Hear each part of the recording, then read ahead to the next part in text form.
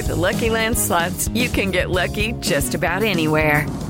This is your captain speaking. We've got clear runway and the weather's fine, but we're just going to circle up here a while and get lucky.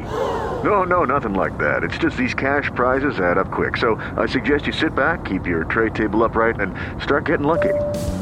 Play for free at LuckyLandSlots.com. Are you feeling lucky? No purchase necessary. Void where prohibited by law. 18 plus terms and conditions apply. See website for details. This episode of Demystified was made possible by our great patrons, like Philip Dixon and Anushka Maiden. If you'd like to support the show on Patreon and earn benefits like bonus episodes, then go over to Patreon and look for Demystified by Ashley Styles, or follow us on Twitter at Demystified_pod. It really helps the show out. And now, back to your regularly scheduled programming. 1511, the Yucatan Peninsula. What is today southern Mexico. The survivors of the shipwreck claw their way to the beach, scrambling for air and clinging to life. These dozen or so Spaniards are some of the first to make landfall on the continental Americas, and to them this might as well be another planet. The lush tropical jungles stretch as far as their eyes can see. The beaches, devoid of anything or any signs of human habitation, stretch further still. They rally themselves. Their ship, a caravel called the Santa Maria de la Barca, an early ocean-faring vessel, sunk in the night and left them abandoned and alone, with no way of returning home. Their ship foundered off of Jamaica, and they'd been adrift for nearly 2 weeks.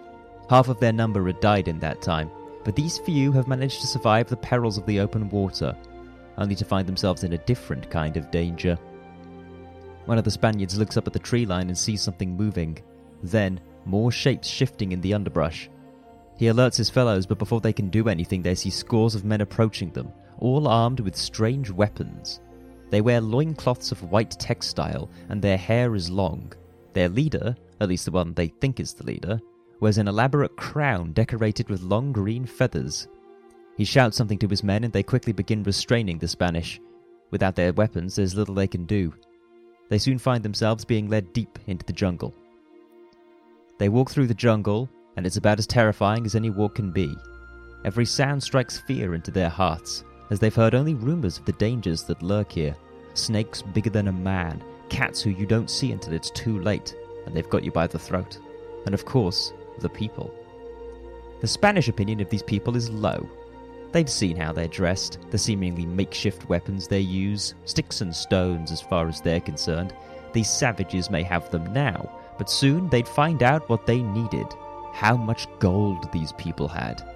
Every Spaniard sailing west had heard that the lands were overflowing with gold and treasure. By the looks of the leader, though, this might not be the case. He seems to prefer jade to gold, wearing it in pendants and jewellery, as well as piercings. Soon the Spanish break a clearing, and they can hardly believe their eyes. Ahead of them is not, as they expected, a small village of mud huts and straw. Instead, they're met with the sight of towering temples, large open forums, pyramids and observatories stretching high into the sky, marketplaces and workshops, and a thriving community buzzing with activity. They walk along the prominent main road, made of raised limestone, that takes them through the heart of the city. They pass a court in which some men are playing a game, attempting to knee a ball of rubber through a raised hoop. The architecture of these buildings is of great interest too, all stone, some with thatched roofs, and decorated vividly with bright paintings and exterior designs. The style is idiosyncratic. The Spanish have never seen it anywhere else before. Eventually they arrive at a large platform, where several other important-looking people and a large crowd gather around the base. They appear to be at the foot of a grand temple of some kind, decorated with an assortment of stuccos and reliefs depicting strange and angry gods. Their shirts are stripped from them, and they soon find themselves painted with a blue dye before being lined up. The first man, the Spanish captain, Pedro de Valdivia, is dragged towards a stone table. With horror, the others can only watch as his heart is cut out of his beating chest with an obsidian blade and offered to a statue, which is then anointed with his blood. The gruesome affair doesn't end with him. 4 more Spanish are sacrificed. But some of them are held back, taken to a holding cell. These 6 men soon find themselves being fed, and they're terrified, and have no idea what to do. Some start wondering what will happen to them. One suggests that they've eaten their friends, and they're being fattened for that purpose too. 2 of the men manage to escape, Gonzalo Guerrero and Geronimo de Aguilar. They fled to a neighboring Maya lord who took them as slaves for a time. Not ideal, but better than the fate that befell the others that didn't escape. However, the paths of these two men soon diverged. Whilst they both learned to speak the local language, either Yucatec or Chontal Maya, they differed on how they took this change in circumstance. Aguilar was a friar and held fast to his devout Christian faith. He refused the offers of women and work from the local lord, whose name was Nachan Khan. As such, whilst he did become a translator, he stayed a slave. Guerrero, however, took a wife when offered one. He fathered 3 children, which we think were probably the first mixed-race children in the Americas, and he worked his way up to becoming a war chief, achieving prominence and renown in the city-state, eventually becoming fully localized. But the Spanish had not ignored the Yucatan Peninsula, nor the Maya. The first actual contact had been back in 1502, and in 1517, an expedition was sent out to explore the area. The Maya were worried. It had been prophesied that Kukulkan, the great feathered serpent, would send an army of bearded men to attack them, and this seemed like a war bound to them, so, whilst some interactions were friendly, others weren't, and battles were fought between the Spanish and the Maya. The eventual result of this was Hernan Cortez's expedition to Mexico. Whilst that's most famous for its resulting destruction of the Aztec Empire, they made their landfall in the Yucatan Peninsula, in Maya territory. There, having heard rumours of the lost Spaniards, Cortez sent for them. Aguilar was keen to go. He'd been recently freed and was happy to return to the Spanish, but he couldn't convince Guerrero. His skin was tattooed, he had jade piercings, and he was living with a new family. Despite a lengthy discussion and Aguilar reminding him that his soul would be forfeit if he stayed with the Maya, Guerrero wouldn't budge. Aguilar met up with Cortez and acted as one of his translators. His eventual home in Mexico City would end up housing the first printing press in the New World. Guerrero would outlive Aguilar by 5 years, but died leading the Maya against the Spanish, killed by an arquebus in battle in 1536. As I said before, this was not the first contact between the Spanish and the Maya, nor was it necessarily the most important. In fact, the last Maya stronghold wouldn't fall until 1697. But this was an interesting little historical story that I couldn't resist telling, of the 2 Spanish men who lived among the Maya. But we're winding back the clocks for this tale today, because one thing that was noticed by both the Spanish and later archaeologists and anthropologists was that the scope of the great Maya cities far outstripped their populations. Many were abandoned entirely. Why is that? It's a common misconception that the Maya disappeared. They exist to this day, a prominent ethnic minority in Mexico, Guatemala, Belize, Honduras, and El Salvador. They didn't disappear, but there are 2 starkly different periods of the Maya civilization that existed before and after a strange and little understood event. The event that led to the abandoning of their cities and the downfall of a civilization whose recovery would end in a slow and painful conquest. So today on Demystified, we look into the fact and the fiction behind the classic Maya collapse.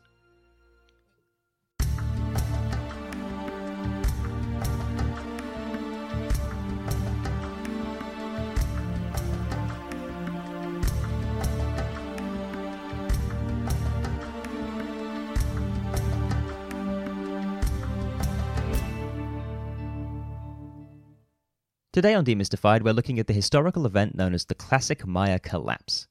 As the name states, there are broadly speaking 2 major periods of the Maya civilization, as we understand it in a historical context, and before you end up with the history of New Spain and the European empires. Classic and post-classic Maya. Now, there do exist pre-classic and archaic periods, which lasted from about 2000 BC to 250 AD and 8000 BC to 2000 BC respectively, but those periods are more defined by the development of the Maya civilization rather than its prominence and full existence. After those, you end up with the classic Maya, the main time of Mayan cultural development and the time span in which their cities grew to truly astonishing sizes. But at some point in the 900s AD, the greatest of these cities were abandoned, and the Maya went into decline. They would recover somewhat from this decline, but the art, architecture, and even language and physical locations would all change, and the grandeur of what we speculate the classic cities to have been like wouldn't be recaptured in the same way. Now that we have a clear time period for the collapse, let's take a look at what the Maya civilization was like, and what the causes of the collapse were and the results.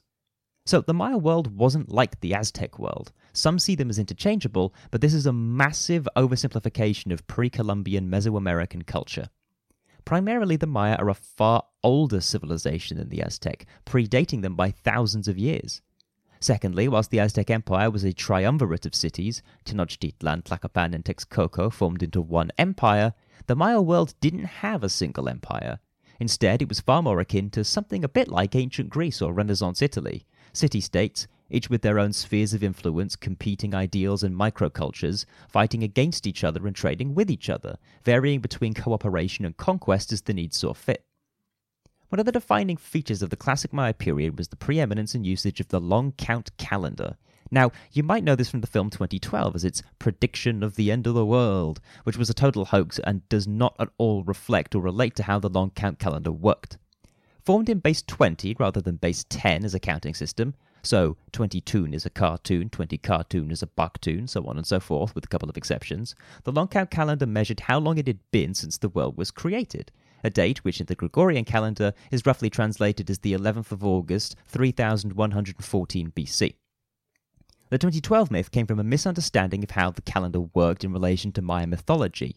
Like many other Central American pre-Columbian civilizations, the Maya believed that several worlds had come before this one. 3 worlds had been created and destroyed by the gods before this 4th world was made. Since the 3rd world had ended at the end of its 13th bucktoon, which is a measure of time, 144,000 days or roughly 394 years, and our world's 14th bucktoon was due to start on December 21st, 2012, some took this to mean that our world would end then. But there's nothing to suggest that the Maya in any way thought that this would be the case.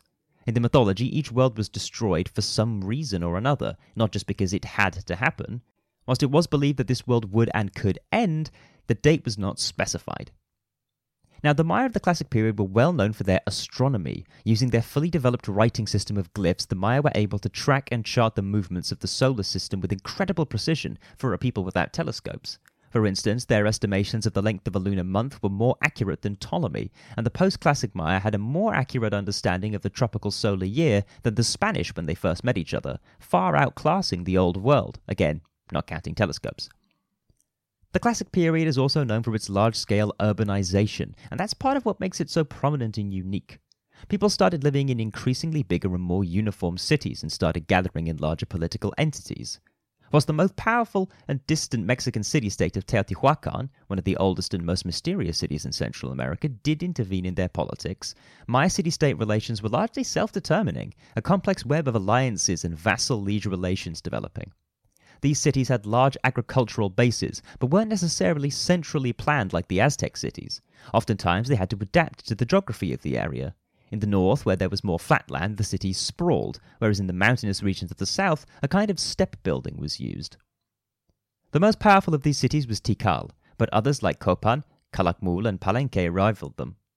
Tikal's population at its height in the late classical period, between 550 and 830, was thought to be around 100,000 people. For reference, London wouldn't get that big until the end of the Middle Ages. That said, the populations of the kingdoms entirely did vary quite considerably, with the largest cities commanding vassals of smaller sizes. More powerful kings could demand tribute from some of the client states. The centre of this great economic network was the central lowlands. The northern lowlands, where our introductory story took place much later, and these southern highlands were somewhat sidelined during the Classic period. The city-states tended to associate their identities with the ruling dynasty rather than the land in which they ruled. As we'll look at later, the collapse of the royal family and the ruling lineage could result in the collapse of a city-state. Now, part of why we know so much about the Maya of this period is they left a lot of written records. Carved onto their great temples, monuments, and other buildings in stones, their glyphs tell us their stories and the histories of their kings, the changes of fortunes, and the cities that rose and fell. The Maya participated in long-distance trade, all the way up north through Mexico, all the way down south through Central America, and along the coast of the Caribbean, Maya trade goods came and went. Their most valued possession was jade. They did have gold, but they didn't value it in the same way that later Europeans did. The feathers of the quetzal bird were used to adorn the clothes of high-status figures in society. They had several different types of social structure. Most city-states were patrilineal, father-based inheritance, but some have been described as matrilineal, mother-based inheritance, or even bilateral with no clear lines of inheritance for rulership. Some were more centralized, others operated with clan structures. One thing that was prominent among the Maya, at least those who could get them, were body modifications. changing the shape of the skull, teeth being filed into sharp points or inlaid with jade, bodies painted. Red was common, and the valuable blue or green were used to adorn sacrifices. Tattoos and scarification, both of which seem to have been somewhat interchangeable for their purpose, ear, lip, nose and cheek piercings, and even inducing cross-eyedness in children, all having important social and sometimes religious connotations. For instance, the Maya king Pakal had his incisors filed into T-shapes to change his facial structure in order to appear like the god of maize. Their weaponry was somewhat similar to the more well-known Aztec arsenal, weapons made of and tipped with obsidian, the sharp volcanic glass that holds a razor's edge. Blowguns were used to fire darts, and whilst bows and arrows did exist, more common was the atlatl, a spear-throwing device which, by use of leverage, massively increases the distance with which you can throw a spear. Metal, although it did exist in the Maya world, was not commonly used for weaponry due to its relatively limited supply. Now, when it comes to the issue of human sacrifice as it related to the Maya religion, it was more of a special occasion than the norm. Whilst the Aztec and other Mesoamerican civilizations would routinely sacrifice people in order to appease gods like Huitzilopochtli, the sun god who required consistent sacrifice, the Maya would sacrifice animals rather than people. But people were sacrificed when times got dire. Pandemics, crop failures, or even special occasions deserving of a greater offering all merited human sacrifice, which was performed either via the removal of the heart with an obsidian blade or the piercing of it by an arrow fired at the victim, who was almost always painted with blue body paint. The blood would then be offered to statues and used to paint and adorn the temples. The rest of the Maya mythology is less well known than Aztec mythology. We do know some things, like that they had a feathered serpent deity called variously Kukulkan or Kuukumats, depending on the region, much like the Aztec Quetzalcoatl, but many of their gods' names aren't pinned down. For instance, that maize god I mentioned earlier had a bunch of different names, none of which are the verified one. I could explore the minutiae of Maya mythology all day, I find it very fascinating, but we'd be here all day for that. Then, around the 900s AD, came the collapse. We know that this happened in several ways. Firstly, there was a lack of recording of dates. New monuments that recorded the long count calendar stopped being built, so we knew that fewer cities that saw more and more monuments saw fewer and fewer monuments, and then none. We also know, due to testing obsidian artifacts and how they spread throughout the region, the rough populations of the cities throughout the years, and we see a pretty big drop-off at this point. This doesn't necessarily have sinister implications, merely that the people stopped living in the cities, indicating some form of societal collapse. Now, more than 80 different theories have been proposed as to why the Maya civilization collapsed. I can't look at all of those, so here are the most prominent ones. The first theory is that a foreign power invaded. This wasn't unknown to the Maya. For instance, Tikal had had a coup performed by the Mexican city Teotihuacan that we talked about earlier, and after that they became a regional powerhouse under their new sponsor. This theory goes that a people, probably the Toltecs from further north in Mexico, attacked the Maya city-states and that caused the collapse. Now, this theory does have some archaeological evidence in the forms of evidence of Toltec intrusions into Maya territory and what is now Guatemala, but most historians dispute whether this would have been able to totally destroy the incredibly complex web of economics, politics, and social structures that encompass the classical Maya civilization. Remember, the post-classical civilization lasted until the 1690s, with holdouts against the Spanish, and that total and rather devastating invasion wasn't able to cause them to collapse in such a manner. Then there's the idea that the collapse of trade routes caused the collapse, especially those going to and from Teotihuacan. Now, I cannot understate the importance of Teotihuacan in the history of Mesoamerica as a whole. At its height in the 500s AD, it had a population of around 150,000 people or more, bigger than Rome at the time. It was an absolutely enormous center of trade, religion, and culture. Its Pyramid of the Sun was the third largest pyramid in the whole world.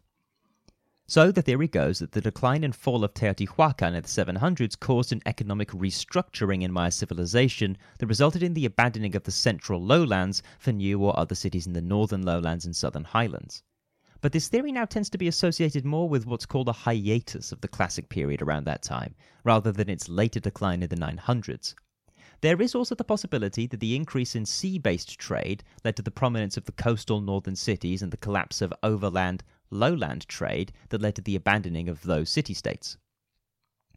Epidemic diseases have been considered a factor in the collapse, not surprising given their prominence in the collapse of other American civilizations after the Columbian Exchange, the arrival of the Europeans in America.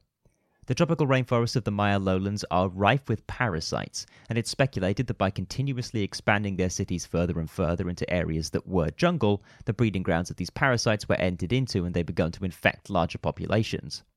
This therefore would have led to a large-scale depopulation, as roundworms can inflict gastrointestinal problems of a severe nature. Acute diarrheal sickness would have infected the young easily, hampering nutritional growth and bodily development, and making them more susceptible to other diseases, exacerbated by the dietary dependence on carbohydrate-rich crops like maize. Then comes one of the most prominent theories, the climate change model. Particularly prescient given the current state of affairs in our modern world, this theory holds that a massive shift in the climate caused droughts that led to crop shortage. Paleoclimatologists have found significant evidence to support the notion that around the time of the Maya collapse, in what's called the Terminal Classic period, towards the end of the Classic, there was a megadrought, a massive drying of an otherwise wet region, causing both soil erosion and crop failure.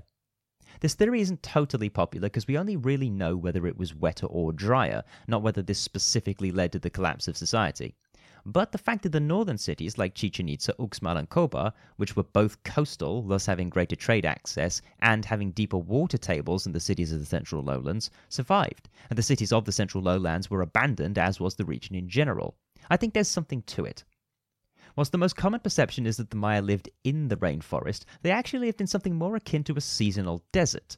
Their predominant water source was rainwater, with the exception of the northern cities, which had access to deep lagoon pits called cenotes, which held potable water. Increasingly, climate change has been cited as the cause of a number of other collapses, like the Bronze Age collapse, which we've talked about before.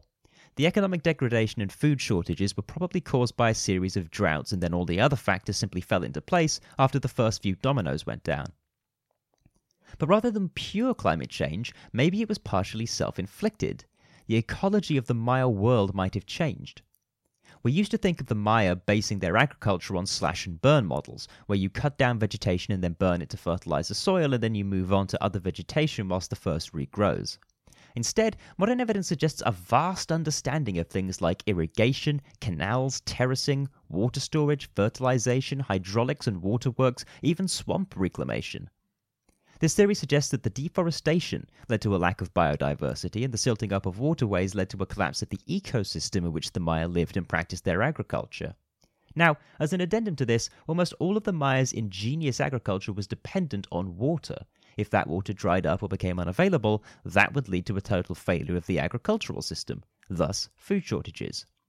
The Maya didn't just clear vegetation for agriculture, though. It took 20 trees to be burned to produce the lime mortar needed to build 1 square meter of their cityscape.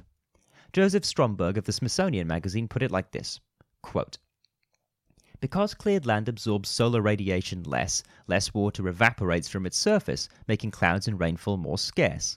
As a result, the rapid deforestation exacerbated an already severe drought. In the simulation, deforestation reduced precipitation by 5 to 15% and was responsible for 60% of the total drying that occurred over the course of a century as the Mayan civilization collapsed. A lack of forest cover also contributed to erosion and soil depletion." End quote. Then there's the idea that societies became too complex, that the societal hierarchies that enabled the growth of the cities couldn't work with the cities after that growth. The king-royal family structure that had dominated Mayan cities could have had trouble dealing with changes of classes of people like traders and merchants. Furthermore, there could have been a change in the dynamic between the ruling class and the temple class. The royal family had, in Maya society, been heavily involved in much of the city's religious practices, but if that dynamic or balance of power had shifted, then it's possible that the kings would no longer be able to maintain central authority. It's thought that this happened to the city-state of Copan.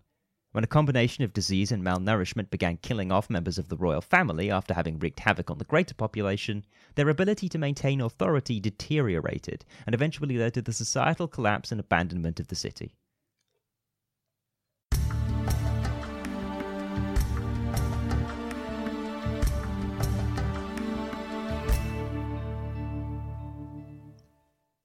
So, where did the Maya go?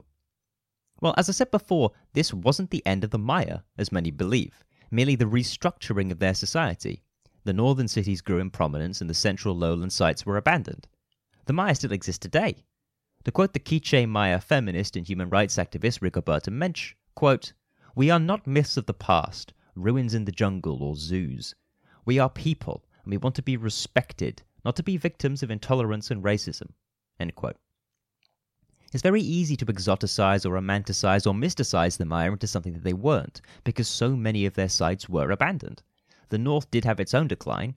After Mayapan collapsed in the 1400s, there was no prominent power there to resist the Spanish. But the culture did continue to exist. Although the Spanish took great pains to expunge the native cultures from the Americas, including introducing incredibly strict race-based social hierarchies, the total destruction of inhabited cities to build new Spanish colonial ones, the destruction of texts and stores of native mythology and history, and the restrictions of the speakings of language. But the culture did survive. Millions of people speak the various Maya dialects in Mexico to this very day, and a cultural revival movement has even started trying to bring back some elements of the mythology and cultural practices. Even a modern version of the Mesoamerican bull game, called Ulama, is making a comeback. But the point is the Maya didn't disappear. They simply changed. Many who'd lived in cities returned to smaller villages in the jungle or in the highlands, living simpler lives of subsistence agriculture or hunting. Population centers tended towards areas with more consistent or permanent water supplies, and they continue to this day. So can we learn any lessons from the Maya collapse? Well, yeah, actually, quite a few. The first would be not to take things for granted. The Maya weren't stupid. They were incredibly advanced and highly complex as a society with a solid understanding of their ecology and their agriculture. But expansion overruled common sense, and they continued deforesting their lands to the point of soil erosion, and look how it ended. An interesting point of comparison for an example would be the Aztec and the Spanish. Tenochtitlan, the Aztec capital, is built on Lake Texcoco. When the Spanish took over, they tore down the Aztec temples and built their great cathedrals to stamp out the Aztec culture. But Lake Texcoco is a lake. The Aztecs had a very carefully managed building code that specified what could be built on which ground. Now, Lake Texcoco doesn't exist, and modern-day Mexico City, which almost totally encompasses the area that the lake did, sinks 15 inches every year. If the Spanish had paid attention, they'd have realized that the balance the Aztecs struck was delicate and precise. Their maintaining the amazing city of waterways and floating gardens took great care. But let's not give the Aztecs too much credit versus the Maya, because they didn't last nearly long enough to destroy themselves. But the first lesson then is to take great care to manage what you have. You never know when a sudden change might change everything. The next lesson would be not to over-mythologize people who still exist. In some cases, the cultural change is kind of fine. Nobody in Rome today is getting angry over how we view ancient Rome because the people who live there today are relatively removed from that time period. But because we use the term Maya to describe both the ancient civilization in all of its forms and the existing people today, there is this common misconception that the Maya were this mysterious people who knew about all these secrets about the end of the world and then vanished without a trace, leaving only empty cities. And that's not all true. Yes, a lot of their prominent cities were abandoned, and that must have been pretty creepy for the explorers who came across them. But it's not like the people didn't know those cities existed or that the locals weren't the self-same Maya. It is fundamentally a little disrespectful to treat people who have an existing culture and a misunderstood history as a spooky campfire story, or the basis of a dumb action blockbuster flick. That's why I didn't lead today with an example of an explorer stumbling across an empty city. I led with an example of the Spanish encountering the existing Maya in the existing cities, because they did have them. They were there. And sure, people are allowed to take creative liberties with history, but when a large part of the fact that we don't know things about those people is specifically because of things like the oppression of the Maya by the Spanish and the attempted eradication of their culture, it leaves a bad taste in one's mouth to see them Flanderized, turned into a parody of themselves. But that will do it for us today, I think. I hope you've enjoyed this little dive into Mesoamerican history as we close the book, for now at least, on the Maya and the Classic Age collapse. This episode of Demystified was written, recorded, and edited by me, Ashley Styles, with hosting by Wizard Studios and music from ProductionCrate.com. Go to ProductionCrate.com for all of your royalty-free music needs. Follow us on Twitter at Demystified_pod and support us on Patreon from as little as £1 a month. Thanks for listening. I will see you next time.